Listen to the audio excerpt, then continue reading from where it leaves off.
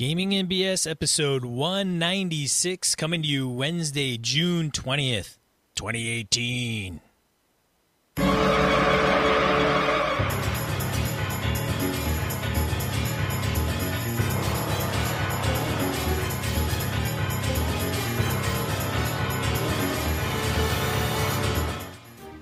Welcome to Gaming NBS, a tabletop RPG podcast. I'm one of your hosts, Sean. And I'm Brett. Welcome to the show. Welcome back, folks. Glad everyone's on board. Sean, how the heck are you, man? I am peachy keen, Brett. Well, that is good. That's very good. So, speaking of how people are, a little quick shout out to Mr. Old School DM, Randy. He posted up that he's doing better. I know he had some medical stuff going on. Obviously, no need to go into details, but Old School, glad you are still amongst us, and always good to have you on board, brother. So, good to see you smiling. Yeah. Always want everybody around and healthy so that they can game Exactly. harder and more. Exactly. And we need to glean wisdom because these guys always send us like, you're wrong, you're right. Hey, here's an idea. So we get smarter by our listeners. So all y'all stay healthy. Stay healthy and keep it coming. That's our message, and we're sticking to it. Amen. So, announcement-wise, the usual two. We've got EverCon submissions are open, evercon.org. GameholeCon submissions open. Hey, Sean, did you get your submissions in? I have not. So mine are in, as I said earlier, and they've actually been accepted. Whoa. So, yes, I got the announcement in ye old email. What did I put in there again? So I've got a Blacksmith's Folly, an Avalon game. I have When Next the Moon is Full, which is a little... That one is... Oh, that's my Gumshoe game. Ooh, that'll be good. Yeah, those two. Those are the two I got in there, so that'll be fun. And you can get your badge now. Hello. Oh, that's right. Badges. Oh, yeah. I should do that. We should probably get our badges at some point before the last minute like we did last year. I didn't get one last year. I mean, I got a badge, but it was the day of. Yeah, you're like a walk-up at the day of the con. You silly little Sean. Yeah, I think that throws my years off. I'm going to have to get Royce to fix that. You know what? No. I think you should just have to just live with your foolishness. That's what I think. Well, who gives a shit what you think, Brett? Oh, ow. Hey-oh. Damn. I don't need to take this shit standing down, ladies and gentlemen. Standing up or laying down or sitting down, whatever it is. Hey, I want to thank Phil and Senda for giving us a shout-out at Origins. I think at one of their panels they mentioned us, so that was very... Mr. Jason Hobbs had mentioned that. I believe Phil used the start at 1 and listen forward. Something along those lines, so thank you very much. Yeah, I heard the guys who were down there, there's some Misdirected Mark crew, Kevin was there, excuse me, Tom Flanagan, some of those folks, some BSers and whatnot. And so all signs and reports back say Origins was a hell of a good time, and I'm hoping I can be back there next year. Maybe I'll drag Sean with me next year. We'll see what we can do. Yeah, drag me. I think we got to do it. Yeah, thanks for Jason Hobbs from Hobbs and Friends of the OSR for posting some pics to our community from Origins. That was very cool. Yeah. I think that's it. Shall we move on? Well, What? I went to RPG free RPG day. Oh fuck, that's true. How'd that go? It was good.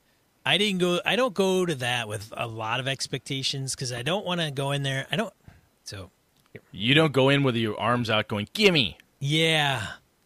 So I've manned booths. I've been at conferences and had a table there for other things in my life. Mm-hmm. And there's always the swag people that go around kind of like, and they'll get a bag from one booth and then they'll stock it up from every other booth with goofy freebies, whatever they are. And, they're there tchotchkes are there to grab it and, just spark conversation or whatever. Yes. But these are just kind of hoarders. They grab their shit and kind of walk off. And I mean, I don't know. How many pens and crappy mugs can you have that? Yeah, but I got all of them from Gen Con this year. Yay! No, well, I hear you. So, but free RPG Day, I mean, the idea is it's to draw you into the store. Yes. to get a goodie and peruse said store, listen to the shopkeep regale you of their wares, and have he or she show you the coolest and newest thing that happens to be connected to the thing you're getting for free. And to run games, what have you. Now, I mean, for folks that are like, I'm going to go there and get every piece and thing that you want to get, that's great. That's fine. Hey, that's their thing, man. Yeah, that's it. I go there, and if it's not of interest to me, I don't want to grab it, right? I'd rather have somebody who's interested in it take it and go with it and run it, right? Yeah. Right. I think that's just me. Not everybody shares that same opinion. I mean, it's like, hey, man, freebies. So I get it.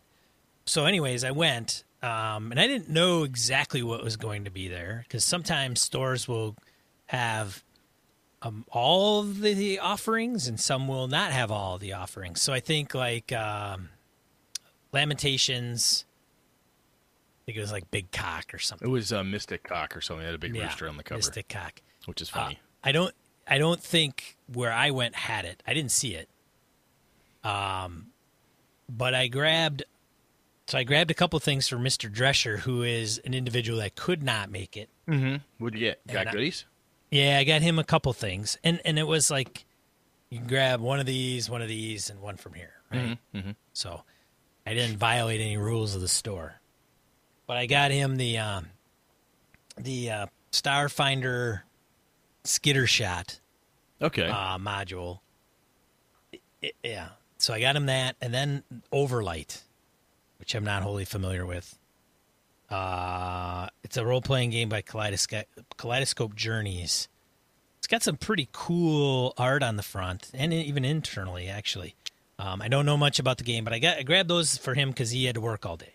Ah. And then I happened to pick up, I don't have it sitting here, Kids on Bikes, because that one did interest me.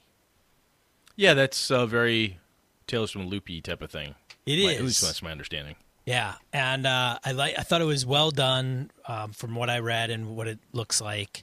You play kids, think Stranger Things. That's what it's kind of about. And then it's die type.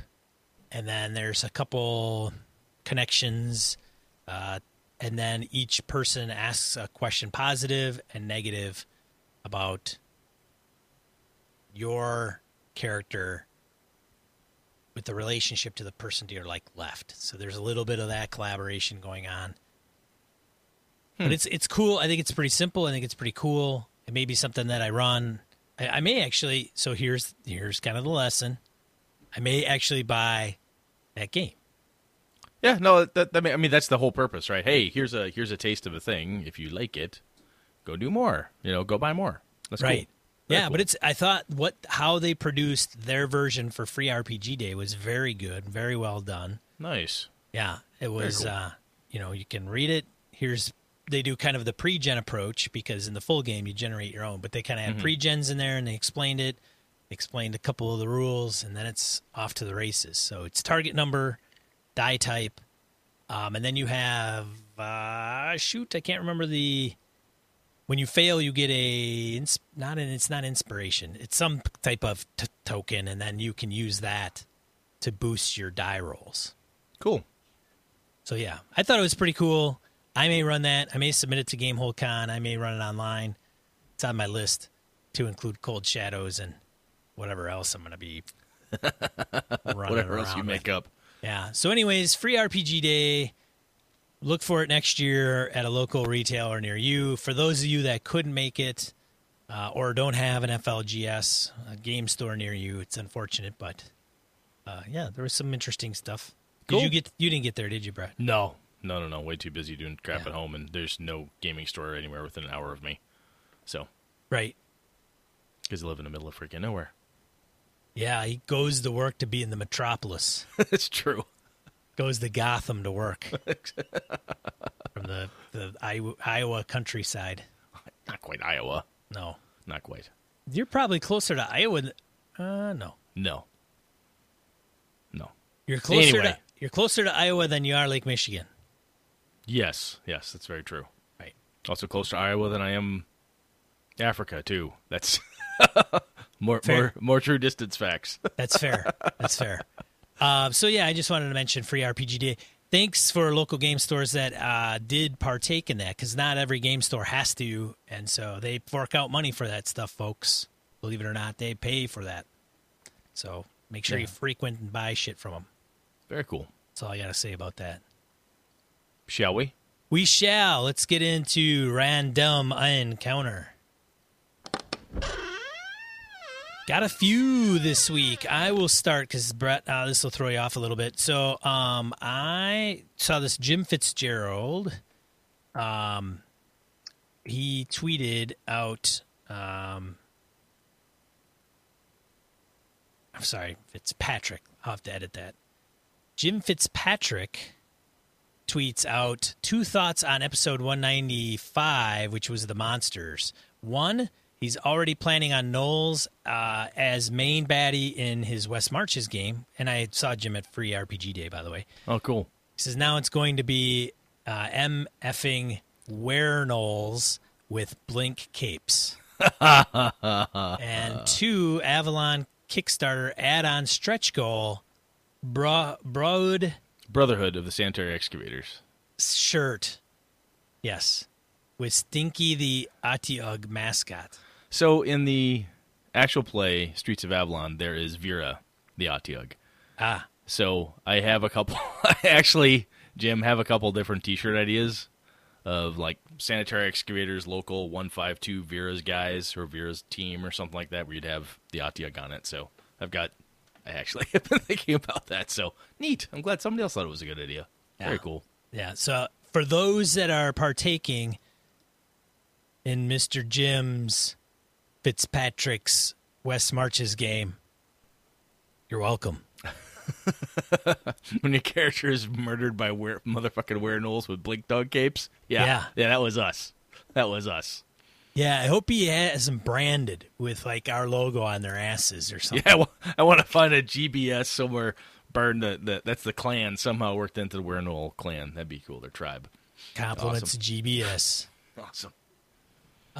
Go ahead, Brett, man. All right, well, we got Mr. Thomas Hook emailed us on the Monsters piece. The monster tweaks were awesome. Switching things around like this can give players just the challenge they were looking for. Plus, it always frustrates my rules lawyer. I can hear him filing his injunctions now. I really love the Hide Eater. I could just see a beetle-type critter with small tentacles, kind of what a Mind Flayer has. Just picture the tentacles wiggling around on some leather or skin while they secrete a slimy ooze. This starts to dissolve the hide, and then the mouse starts slurping up the liquid.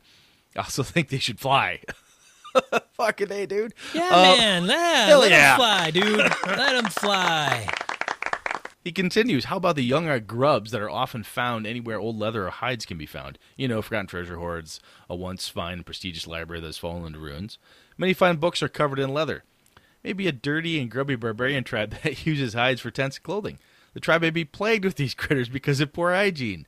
Young grubs eat slowly as they grow and are usually found in hides or cured leather, but the adult beetles are not as picky in what they eat. Not only leathers, but hides and fresh skin are also on the menu. Just think if you gave normal rust monsters flight. Oh my, if rust monsters could fly. I can hear this being sung to the tune of Dumbo. He carries on. The inverted goblins were a great idea. I could see a group of adventurers walking into a room with one or more mirrors. As the PCs start to look around, a Nilbog step out of the mirror. The mirror could be connected to an item or a mirror somewhere else's that traps the poor unfortunate souls into it and then kicks them out here, inverted, of course. Where someone enters the room. It could be a goblin chief or witch doctor who uses the linked item to maintain his power in his tribe. Anytime a rival or naysayer attempt to take his power, the chieftain uses the item to dispose of the enemy. Great show, gentlemen. Please award yourselves a gold star. Until next time, keep the sword sharp and the wands handy. Thomas at Beholder's Horde. Thank you, Thomas. Yeah, thanks, Thomas. That's good stuff. Yeah, and you know what? To hell with it, dude. Like, make the Hide Eater invisible. Give him invisibility. Yeah. A blink Hide Eater. Oh, yeah, give him blinking. I mean, let's just flight. Well, and the other thing, if it's eating hides, this one just happened to eat the desiccated remains of a displacer beast. And it takes on displacer hide qualities. The options are endless. Wow. Hey, players. You're welcome. I think one of my favorite comments was Ron Blessing on G+. Remind me not to eat while listening to that. And somebody else had sucking the skin off your meat like a Slurpee. That was another one. I'd forgotten I'd said that. Anyway, very cool, Thomas. Over to you, sir. Blake Ryan continues on episode 195, Tweaking Monsters. Great episode, a similar story to Brett's Yellow Musk Creeper.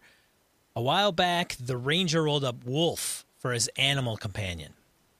Now, I love wolves, but goddamn, they are used a lot in fantasy games. So I gave him a Vegapygmy. Awesome. Is it Vegapygmy? Yeah, Vegapygmy. Vegapygmy. Called Jub Jub. The little bitty vegetable people. Called Jub Jub. Why not? I like them already. They had limited telepathic empathy, and Jub Jub even helped bandage a PC or two in fights. However, what the PCs didn't see till it was too late is that Jub Jub was infecting every slain foe with his spores, creating packs of Vegapygmies roaming the country everywhere the PCs had been. Yeah, that's good stuff. That's funny. In the cities, Jub Jub would go out at night and infect cats, wounded people, rats, you name it. Jub Jub was not the bad guy. He was doing what plants do. Expand and procreate. Keep up the good work, fellas. Well, Vegapygmies, they're not like incredible. If I remember my monster manual, they're not like incredibly wicked or evil. They're just their nature. It's what they do. Interesting. Yeah. And I guess you get like a jar of vinegar. No, Jub Jub. No. Squirting with a jar of vinegar to stop him. Like it. Excuse me. All right. Let's see. We got Saul Morales about Brett Fields' episode. After listening to Brett's gaming group's woes, it really hit home for me because the same sort of thing happened to me a few years ago. For quite a while, I was a GM for every game my group played since I had discovered Space Opera back in the early 80s.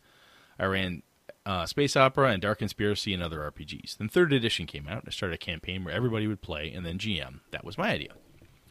After a while, I would get the, I'm not ready, I need more time, I'm thinking of a game, and many other excuses. We went from 3rd to 3.5 to Pathfinder, and all the while I was the GM for about 13 years. Of course, I wanted to play other games. My gaming bookshelf became shelves and now bookcases of games I really would like to play in, excuse me, but didn't because I was always the GM. I was doing fine, but there was always that one piece of straw, that one thing that's just too much. For all that time I was GMing, I really didn't get too much kudos or recognition for doing all the GM duties. But only the GM, but I was the GM dad. I sent out emails about getting together, when and where. I know that pain, dude. Yeah, I think that's a pretty common theme. It is. He continues. Anyway, I finally got 2 players to take up the mantle of GMing, and they were my brother and grammar school friend.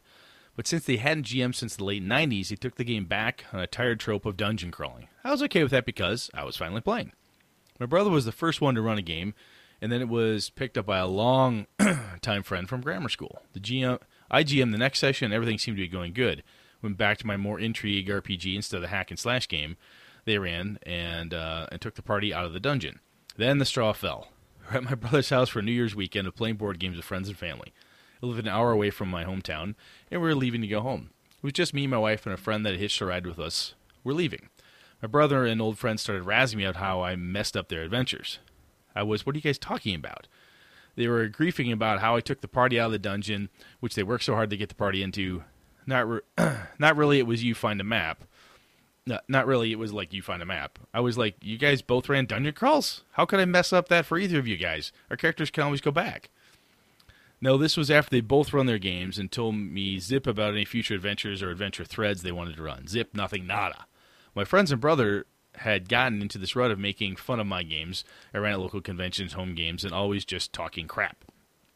Even my wife and friend, who were giving me a ride, asked me what the hell they were talking about running their game once we got into the car. Ruining their game once we got in the car to go home. Neither of them were in that gaming group. They both thought it was a bit rude to say as we were literally saying our goodbyes.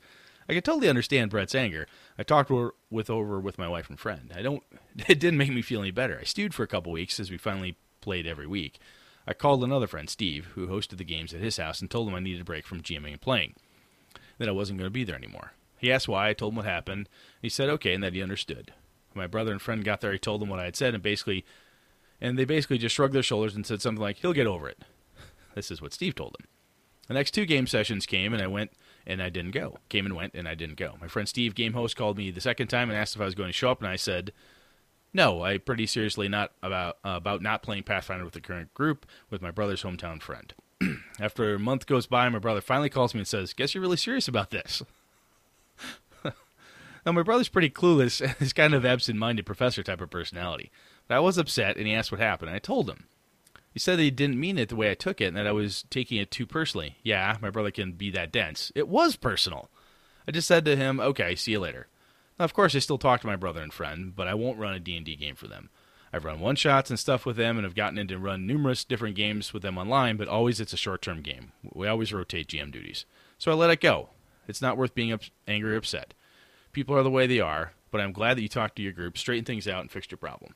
Brett, while you were sitting on that couch with Dr. Sean, I was on the one right next to you, too. Happy goodbye and happy gaming to you, too. Awesome. Thank you, Saul. That's a good story, man. I mean, other people have said things to me, either on social media or outside of it. It happens, right? Sometimes, we don't get along with the group anymore. Something blows up or something changes, and it's worth talking about, Wasn't very fun nor comfortable for me to say, hey, Sean, I'm going to tell everybody that listens to us, like all 6 of you, that this horrible thing happened. Because it was really hurtful and very painful. So I'm just glad it's fixed. Makes me feel better. You good, Sean? Ready? Yeah, man. Over to you, sir. Shane Freeman goes back to episode 195. When I sat down to create the current version of my campaign world, I was concerned with my players predicting the stock reaction of monsters and NPCs. To combat this, I made the decision to attach cultural and civic values to random groups as the PCs came into contact with them. Therefore, when I build encounters and populate locations, I roll to determine noble, common, or feral. Nothing confuses a group of adventurers like orcs of noble standing living in a Renaissance city or feral halflings who attempt to capture the party and roast them over an open fire with potatoes and carrots. Dark Sun halflings, man. Little cannibalistic bastards. Jub. Jub. Nub.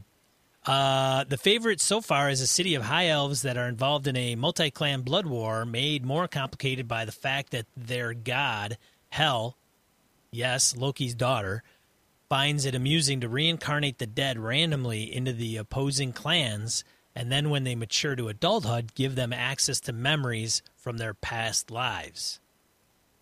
And I love the flesh monster. I will be using that soon. Sean, your Flesh Monster, that's a hit, man. Flesh Monster was a big hit. Hey, wizards, call me. Oh, awesome. All right. Well, excellent. Thank you for everybody that commented and wrote in on those episodes. We appreciate it very much. Let's get into the main topic, shall we, Brett? I think we shall. All right. Main topic.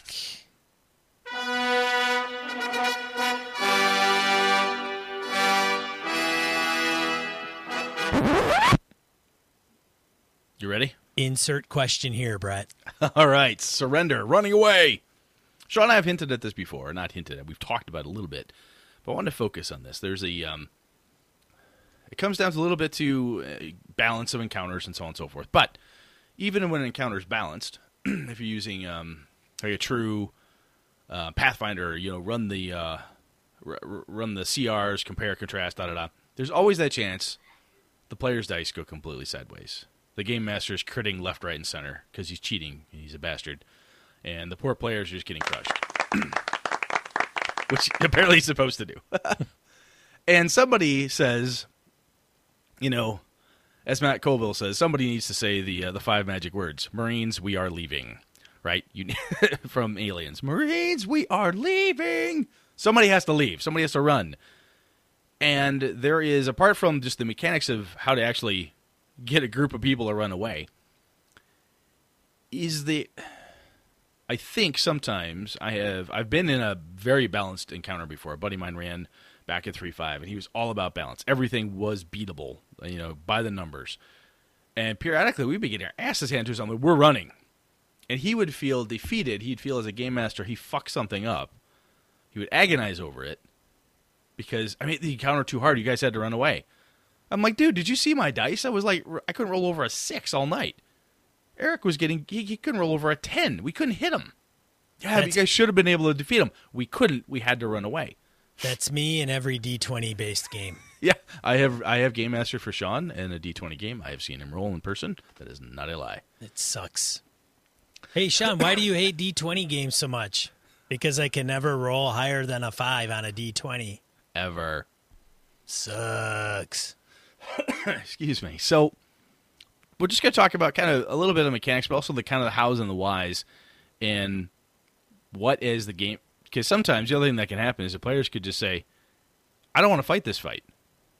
We're leaving. They flee. And sometimes Game Masters, we lock up on that. We're like, okay, you're running away. Should I chase them? What do I do? You know? So that's what we're going to talk about. We'll see where we go. Yeah, you throw more monsters at them. Yeah, just keep hitting them harder, in the harder. direction that they are fleeing towards. Flesh monsters and blink gnolls. Blink gnolls. That's Very what you do. easy. Very easy. So, all right, so let's wrap this up. Let's get on the die roll, Brett. Yeah, screw those players. So anyway, damn, allergies are kicking my ass today. So anyhow, why would your PCs want to run away? If you're playing even a balanced game, sometimes it's perception, sometimes, as I say, it's die rolls. Even in your sci-fi game, your Star Wars game, a story game, something that is kind of combat-y, the players may decide they don't want to engage in that fight for a myriad of reasons. The counter is too big, right? Too much for them to handle. Sometimes they get a point where they've pushed forward too far too fast, right? That encounter is balanced, or it should be potentially right up their alley, but they went from room to room to room, to use a D&D analogy again, and they didn't bother to short rest. They didn't bother to rest at all.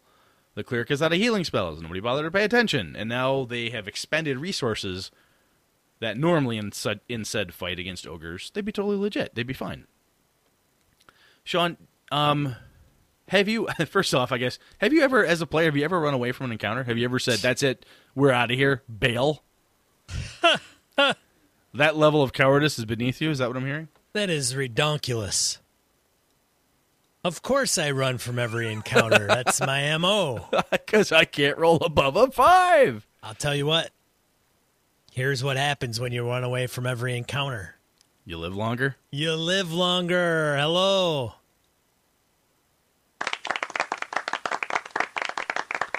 That's right.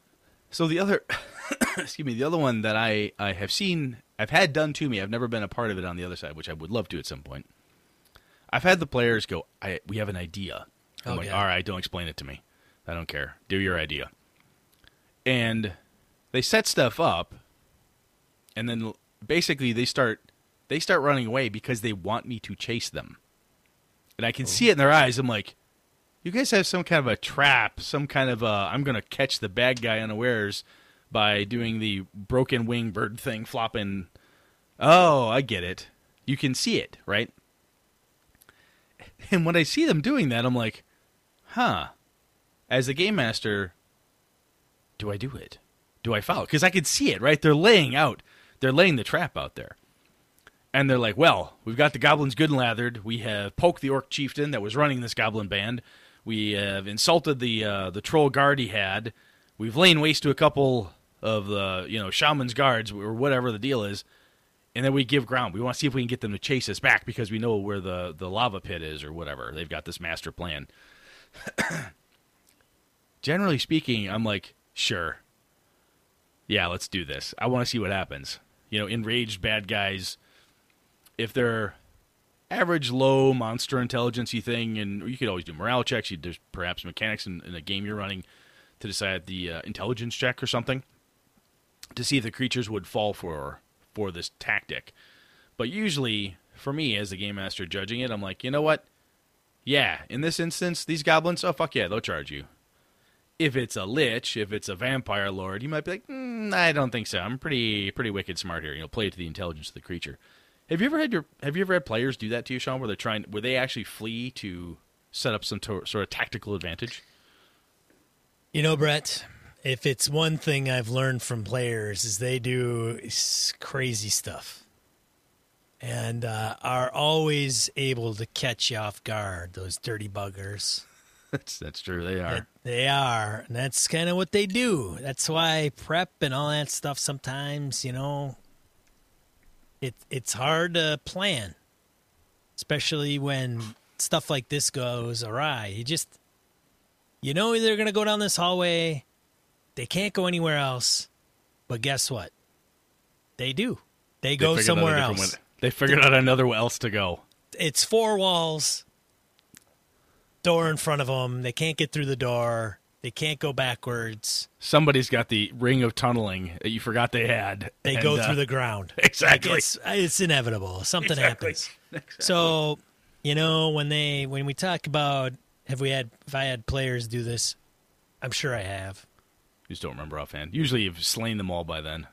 Well, because they got out of the boxcar. They fucking die. There's a problem with always killing player characters, not players. Player characters, different problem. Player characters, right? To clarify, because if you kill the player characters and you do it frequently and often and in quick fashion, your game's going to be short. Yeah, that's very, very true. So if you're constantly rebooting. So sometimes it's well worth it. I mean, hey, it's, you got, Real Housewives of New Jersey to watch. You want to get out. You want to just move it on. You got to Hey, wrap it up. All right. Then maybe, but otherwise, you gotta balance that a little bit, of course. Excuse me. So. That's interesting. Anyway, so I think I have based. You remember where you're at, Brett? Kinda. This is funny because what you said. The players are dirty little buggers. They do crazy ass shit. They always do. Hey, I have learned. I love them, and I love them just because of that. Oh yeah, I have learned though that at any given fight, anything can happen, and that includes the players, in my opinion, randomly deciding to run away for reasons I don't understand. Sometimes it's because you've been doling out damage, you don't realize that the fighter has like 10 hit points left. And he's done the math and go, every time I'm hit I take 15 points of damage on average. I'm running, right? Because you're not doing all the math. There's a lot of stuff happening and you're seeing this, and somebody decides, fuck all this, I'm leaving. And they bail. And the group's like, yep, that's it. Ron's running, we're off with Ron. And they just pile out. So, given any prep that you do, in my opinion, when we look at a fight, it's worth thinking in your head, well, what happened if the players ran away from this? For whatever reason, would these things chase? Would they only chase if they think they can smother the party? Would they only chase if taunted, so on and so forth? Just ideas, a bullet point thought around it. Not that you have to add that much prep to every combat or whatever, but it's a thing that's in the back of my mind in any fight. These guys and gals playing with me, they could all bail. They could run out of this fight at any given moment, or try to. They may not make it, but they could all try to leave. So it's one of those things that I think it bears keeping in mind. So what happens, Brett, when you think the opposite? Hey, I'm going to put this encounter in there to keep them away, and I'm going to make them run away, and then they don't run away. Good luck with that. That's like making the player party surrender. You know what I'm going to do? I'm going to beat them down and capture them. That's as close to taking away the agency of the players as you can get. And that I have tried that. It has blown up in my face every goddamn time. I'm going to make them run away. Nope. If you think that, then the next thing you do is, what's the next campaign I'm going to run? Because what's going to happen if they don't? I mean, that's the answer, right? Are you ready to start a new campaign, sir or madam? Why do you ask that, Brett? Because when they choose not to run away from the flesh monsters and the Blinknolls, and they all die, right? Because you've got to, you have the reputation. Everybody knows it's a Brett thing. Fuck balance. I'm not going to worry about that. The encounter isn't geared for me. It happens to be whatever it is. Okay, you have to be prepared for the fact that if the players don't run, their characters might all die. You can't assume that they're going to run away or assume that they're going to surrender. especially surrender. I've never seen a group of players without a plan, mind you. I've never seen a group of players what I would consider willy-nilly just say, all right, that's it, we give. Drop our weapons, hands up, we surrender. You know, that's Throw myself at the mercy of the goblins. That's a really good point, Brett. And it kind of pisses me off when they don't do that shit. When they don't surrender? Well, it's like you could have, like, okay, I have 3 tanks, or I have an army around you. It's time, you know, the big bad is up on their pedestal, monologuing, telling them, hey, here's your situation. You know, you can, it's time to throw down your weapons. Darth Vader, man, have a seat at the dinner table. He's forced taking your laser Blaster. gun away. Pew, pew, pew. No, mine. Yes. Right. But no. These dirty buggers, man, they will not frickin' surrender. It's almost as if players aren't given a copy of the script that you're trying to run. Hey. And they would like to do what they would like to do. Well, yeah. Maybe. Maybe they don't surrender, but, I mean, is there a point, and we're getting off the beaten path here, but maybe there's a point where it's like, well, if they don't surrender, you know, you don't leave the situation for anything less than what it is, which is like you're outnumbered, outgunned, and out hit pointed and out armor classed. And if you tend to, like, I mean, if you want to be a martyr. Oh, totally. Yeah. I mean, the key is that at any given situation, in my experience, if you're like, this entire scene, this entire thing, this encounter, this event, whatever you want to call it, hinges on the players doing this specific thing for me, good luck. The only way this entire adventure will continue is if the players make a spot check in this room. That's a 25 spot check. They got to make it, or no one goes anywhere. Who the fuck? What? You know, there's jokes about those types of adventures, right. Old school ones that are out there. Similar, though. Well, the next phase of this adventure is escape from prison.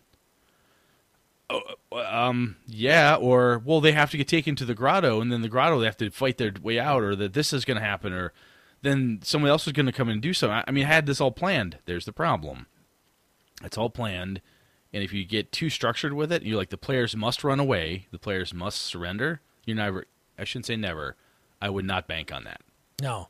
Well, no shit, right? Because when you come in with that mindset, you're like, they're going to do this, and you get heavier handed. This is what I've seen, what I have personally done. I need them to surrender. I need this to happen. If you need a thing to happen, you start forcing that thing to happen, whether you at least in my opinion, whether you consciously want it to or not. Next thing you know, you're like, boy, these clubs I'm using on the players are just getting larger and larger. They just don't see. Yes. It's the lack of agency. It's the lack of ability to make a decision. Even if they look at it, the fight went completely casters up. They're like, wow. We are literally surrounded by the evil space overlords hordes. The troopers have got us, blasters out, and it's a pool of lava behind us, or death by blaster, or surrender. Because the evil Sith Lord says, that's okay, kids. You just surrender. Step over here. Drop them down. Come on. Even Han Solo and Princess Leia surrendered on the moon of Endor. Yeah, that's because the script was really helpful for that, right? Well, I mean, I think there's like a misinterpretation on just wanting to survive. Yes, that's, I guess what, that's a good point. Very good point. Because like, hey, if it's not orchestrated, like it happened, right? They're in Endor, spoilers, and they're weaponless and surrounded. All right. Kind of makes sense. You know, you fell into a trap. It happened. It doesn't feel, if it feels concocted, contrived, or on the worst kinds of rails, the players aren't going to give it to you. Is that where you're going? I'm sorry. Because you're talking about, like, just survival. Like, look, you don't want to survive? Okay. The fight went totally badly. Half of you are down. The other half of you are almost down. The evil overlord says, surrender. No, to the death. You sure? Because I'm seriously going to fucking kill y'all. Well, and is it every damn player character the person plays, too? when that situation Oh, arises. that's a player problem, yeah. But, I mean, it's kind of like maybe if you just surrender, they're not, obviously, if they want you to surrender, they're not going to frickin' kill you. Otherwise, they would have just rolled for initiative and see who comes out on top. Yeah. But whoever thinks of that? I know there's players right now screaming at their podcast app and player going, yeah, man, I surrender. I get it. It's no big deal. I mean, I'm not all the players you're talking about. And it isn't all totally. the players. No. I have had my group surrender, and it's usually whenever it's got to take a lot of force, don't you, Brett? You well, really a little bring bit down the hammer. Or they're like, well, it's clear we need to surrender, guys. That was like back in the day. And I'm like, I don't bother to have their surrender be a key component. If the events of that evening session are going in such a way that's maybe they might want to surrender, I will do a thing where I'll be like, okay, if it's theater of the mind, recap the scenario. Okay, guys, just to be clear, he's down, she's half dead, she's dead, that one's unconscious. It's the mage and the thief, right? You're the two left standing? Oh, yeah, it's just us. Okay, and there's 20 of them plus the Lich King. Yeah. So, he's eyeballing you, and he's yelling, surrender, and I will spare you and your friends. What do? And Fireball! Magic missile of the darkness. And then there's a huckabuck the players, I don't know what I do. They can go back and forth, but that is in the moment. It's happening like, hey, just laying it out for you. Look at the table, guys. Look at the minis. All the mooks you thought you were going to be knocking off the table left, right, and center in your Savage Rolls game, they're all still there. Because you guys can't roll. This is just, it's going badly. The bad guy says surrender. Drop your weapons. What do you think? No, we can take them. Are you fucking kidding me? Half of us are dead. Let them have that debate. You throw it on them as a in-the-moment thing versus a heavy-handed hammer thing. It's sometimes, I guess, what we're saying is it's in the delivery, right? If you deliver it in such a way that it feels in the moment and fresh, you have a snowball's chance in all of them actually surrendering. I just don't see players a lot of times wanting to just quit, throw the sword down, and go, all right, I guess the Goblin King's got us. Just sit in jail for a while. Sean would. You'd surrender, though, wouldn't you, Sean? I would surrender. I'd surrender. Like, hey, man, I'm all about Gladiator. Hey, you got me. I give up. Because there's going to be, unless the GM is a real character, they should be giving you another opportunity to kind of break free yeah, I don't want to stick them in a pen and be the puppet master for 3 or 4 sessions. That's no fun.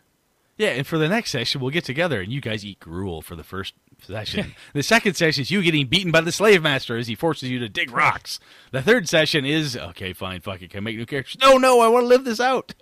Yeah, even I can't do that. That's just kind of ridiculous. And I would probably want to choke a GM that if they wanted to do that. So it's exactly. I mean, so there's got to be kind of an out, or maybe there's some plot point that's coming down the pipe. I mean, shoot, I think even in the Slavers, right? Like Slave Lords series, like you start out in pens, right? Well, we've talked about this before, starting in prison. We've had that. Yes, right. Starting in a thing is sometimes easier than the horrible drag out. No, seriously, guys, I need you to surrender because I'm totally going to make it cool.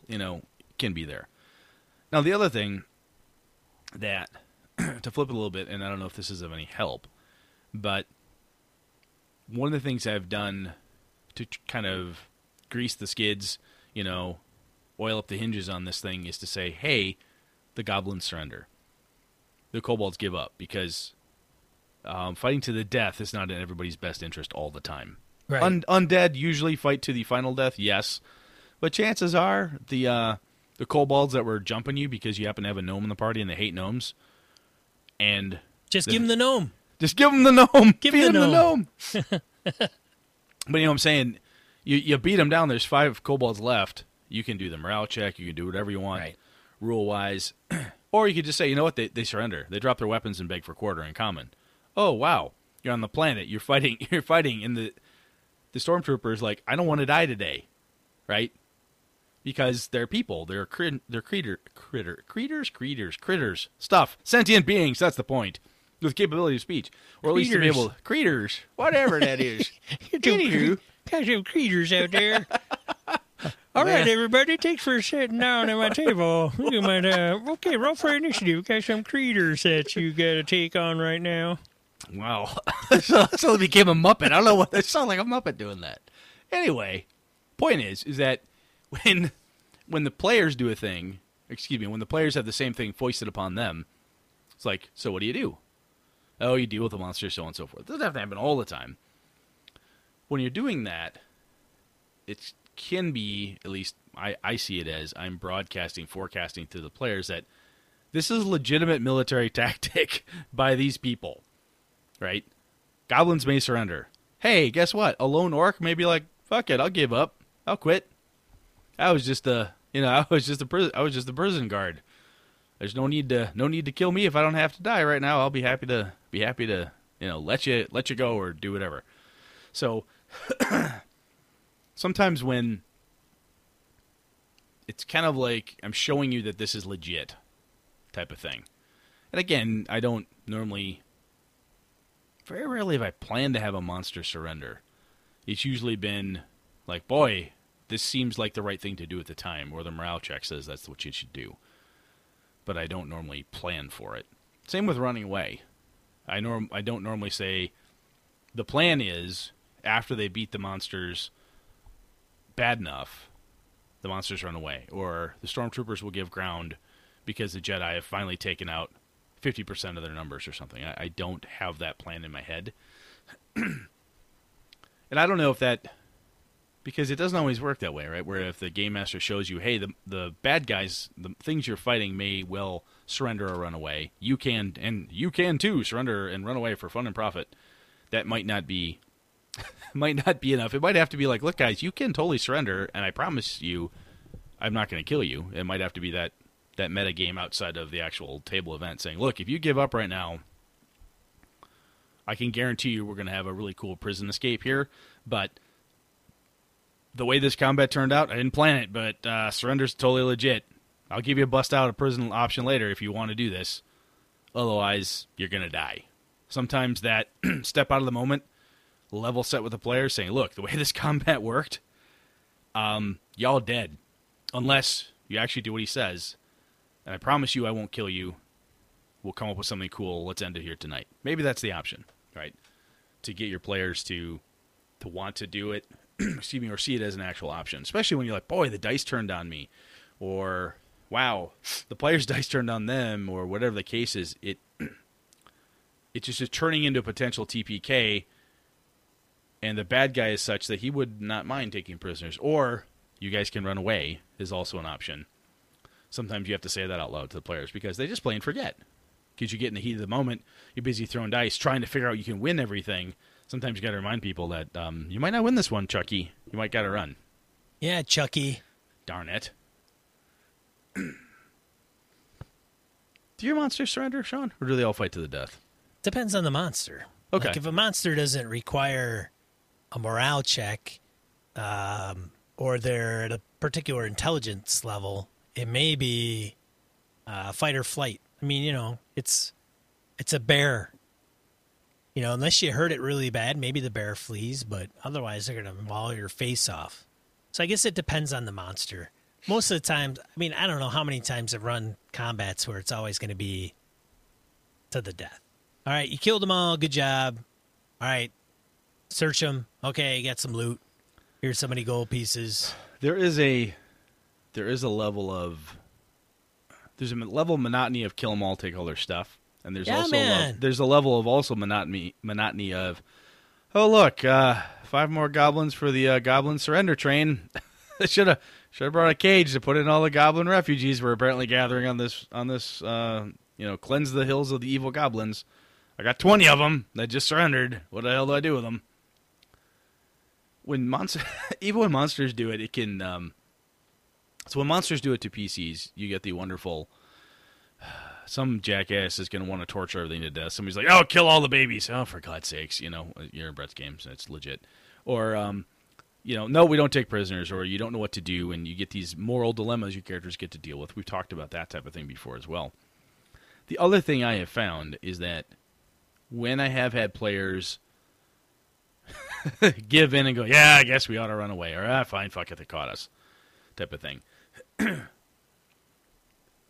If through that process, if they buy in and say, yeah, okay, I get it, we're outnumbered, the evil Sith Lord has said, come over here, otherwise it's the lava or the lasers in the face, fine. Through that transport, through that effort, they begin to learn of the moral dilemmas of the NPCs.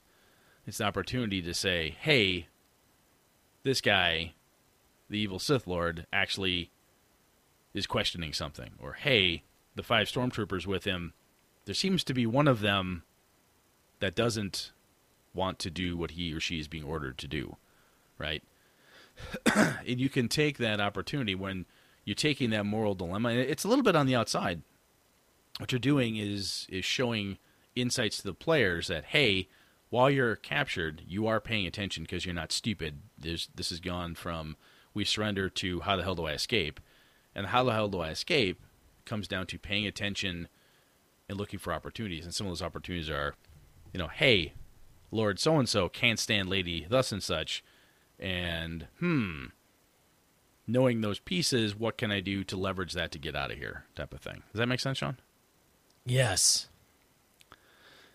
So I guess we kind of wandered back into how to make a prison escape interesting, but I was just thinking about different things that have kind of, after my gaming group and I went wrong, just trying to think about, hey, I want to run a different campaign at some point. What am I going to do? How do I want to do it? And just noodling through things that have never really worked well for me. And I will reiterate that if anytime I've planned that this must happen in order, this is the cool thing to happen tonight. If the cool thing for your session is the players will run away, or the cool thing is the players will surrender, that's a bad cool thing to bank the whole evening's gaming on. Because unless you heavy hand smack them upside the head, they're not going to want to do it. I can almost guarantee you. Sean doesn't agree, or does agree. What do you think? I agree. You do? Okay.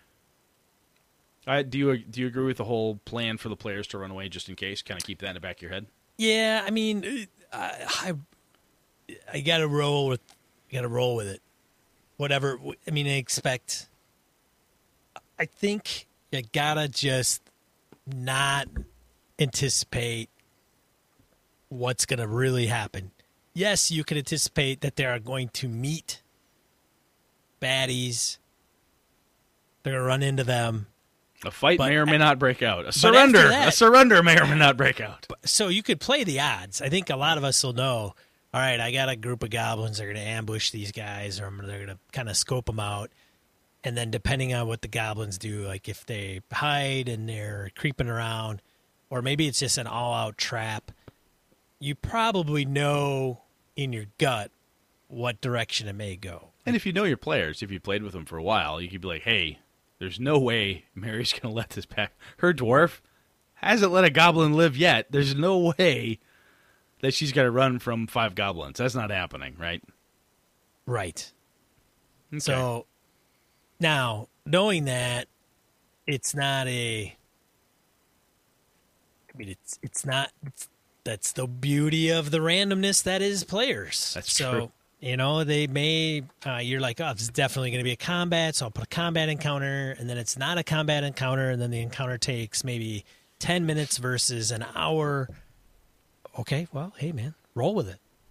Yeah. I mean, very, very true. There isn't a wrong answer in role-playing games necessarily. It really isn't. And I think sometimes we get into that mode. I mean, I am, believe it or not, ladies and gentlemen, I've neglected that. But I'm overcoming it. Well, it's true. I mean, we, especially when you think of what would I do, and you tend to, yeah. No, I'm with you. There's certain things that are bad and wrong. being an absolute asshole. We've talked Right. about safety at the table, those type of things. But put that stuff aside and, like, look, if you know your group and you're like, look, they don't mind surrendering. Fuck, they surrendered 5 times last campaign. You know, maybe that's a thing they do. Maybe they have a strategy for that. As I said, draw a foe into a trap or do something. Sometimes, I do recall at one point, I think it was Zave he surrendered on purpose and told the rest of the players, kind of in a bizarre meta, kind of a plotty thing, because they're going, oh my God, we're half dead. What do we do? He's like, I'll surrender with JR and you guys stay down because you're not dead. You're just unconscious. We'll try to get them to take us away from here. They may loot your bodies or whatever, but at least you'll live. Okay, yeah, that's a good idea, type of thing.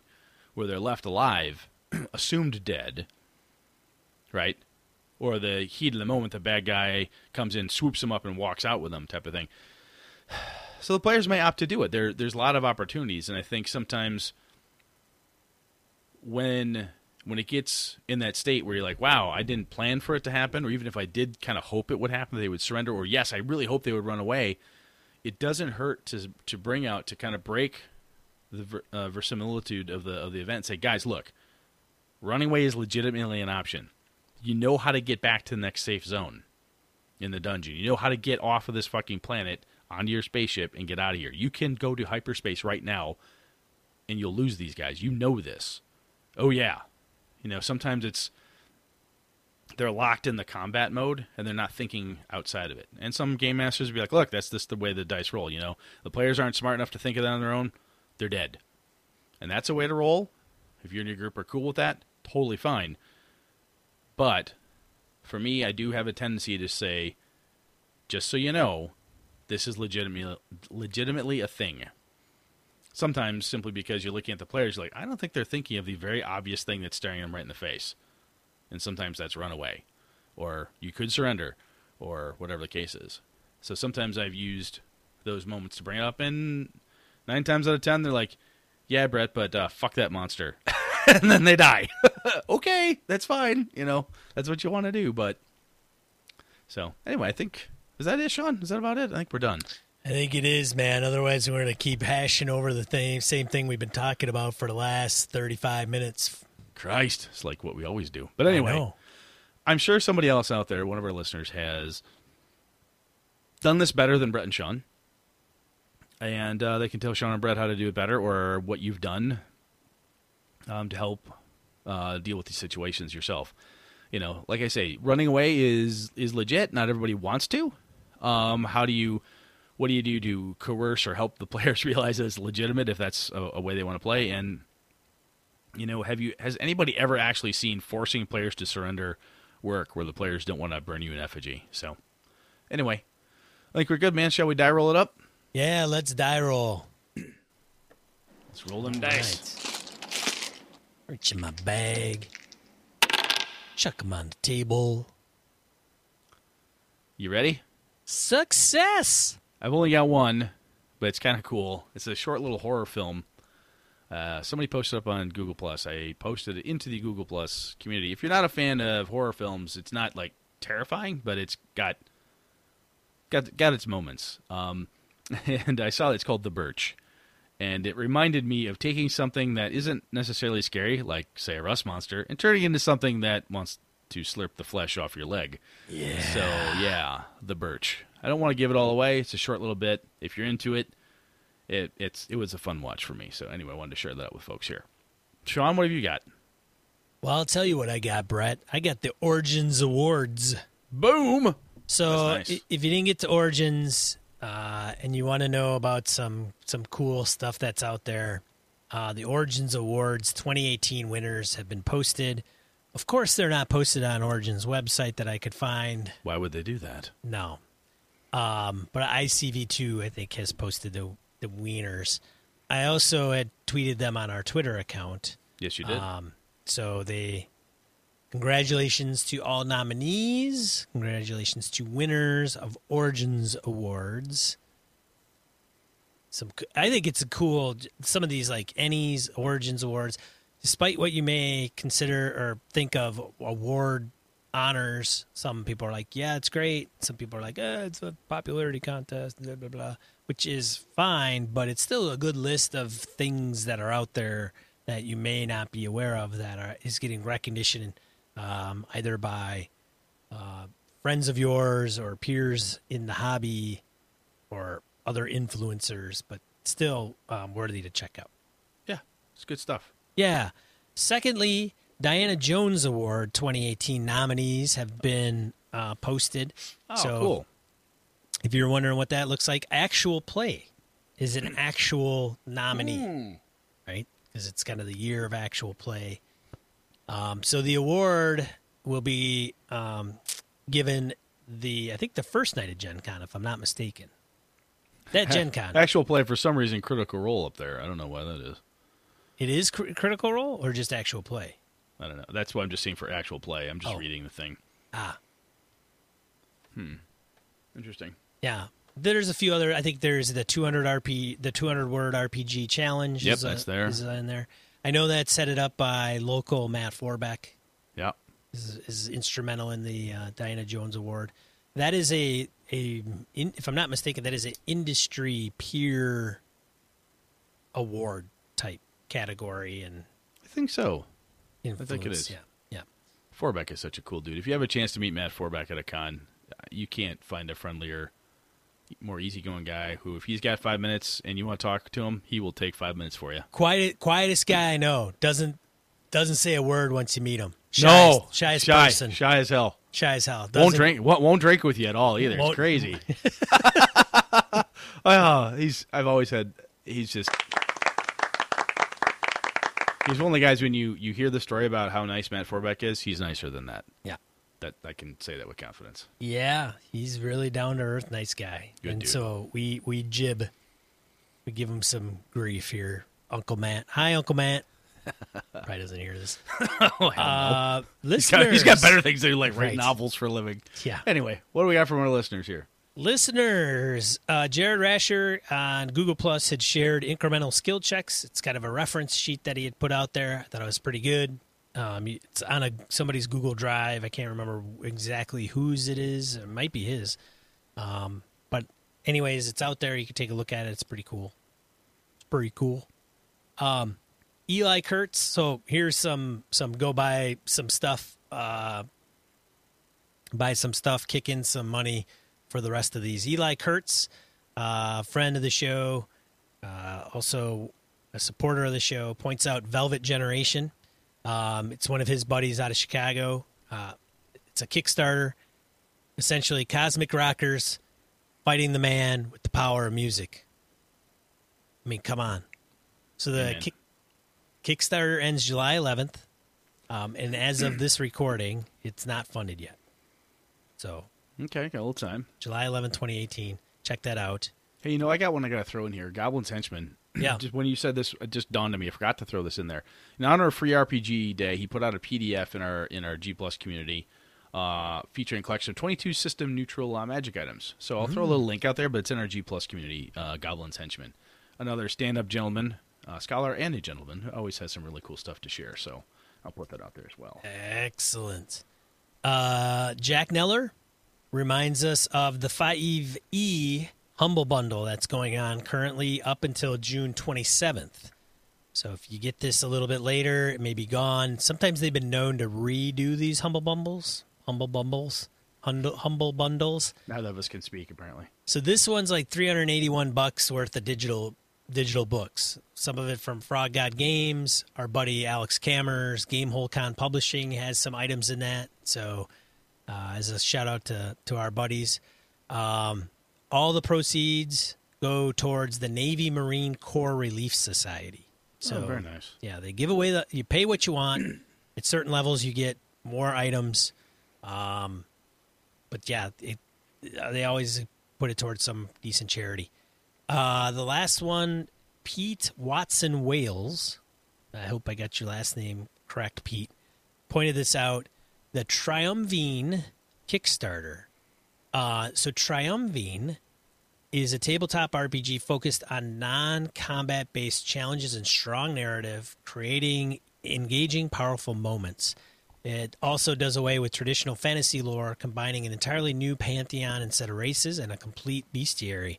It draws inspiration in its style from the Impressionist art movement and mechanically from modern games like Numenera, Blades in the Dark, and Dungeon World. It is funded. It does end June 30th if you want to get on that. It is the artwork and the style of what he shows on the Kickstarter is pretty impressive. And it's like, I think it's blown its target out of the water. Yeah, he was looking at, it's a UK base, but he was looking at $2,000. He's at, as of today, right now, June 19th, he's at $10,033. So yeah, he's a little bit over that $2,000. Very cool looking. Neat. Yeah, so check that out. So that's it for Die Roll this week.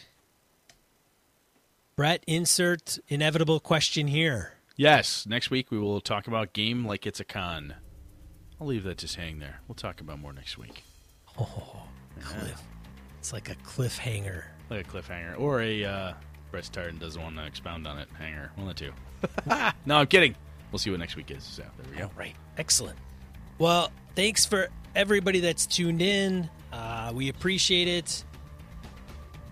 We're putting some of these up on YouTube. You can actually see us talking about this episode and see Brett's facial expressions that are just crazy and nuts. Or when I stare blankly at the screen like, what the fuck is that dude talking about? That's exactly. Or, dude, are you listening to me? Are you fucking listening to me? That too. That happens a lot. Yeah. Things you can only get from body language, ladies and gentlemen. Watch Brett drink scotch on camera. So do us a favor. Go out and subscribe to our YouTube channel. If you subscribe and you watch them, great. If you don't, hey, that's cool too. Always good. But do us a favor there. Otherwise, hey, this is Sean.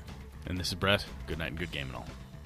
This episode of Gaming and BS brought to you with the help from the following BSers.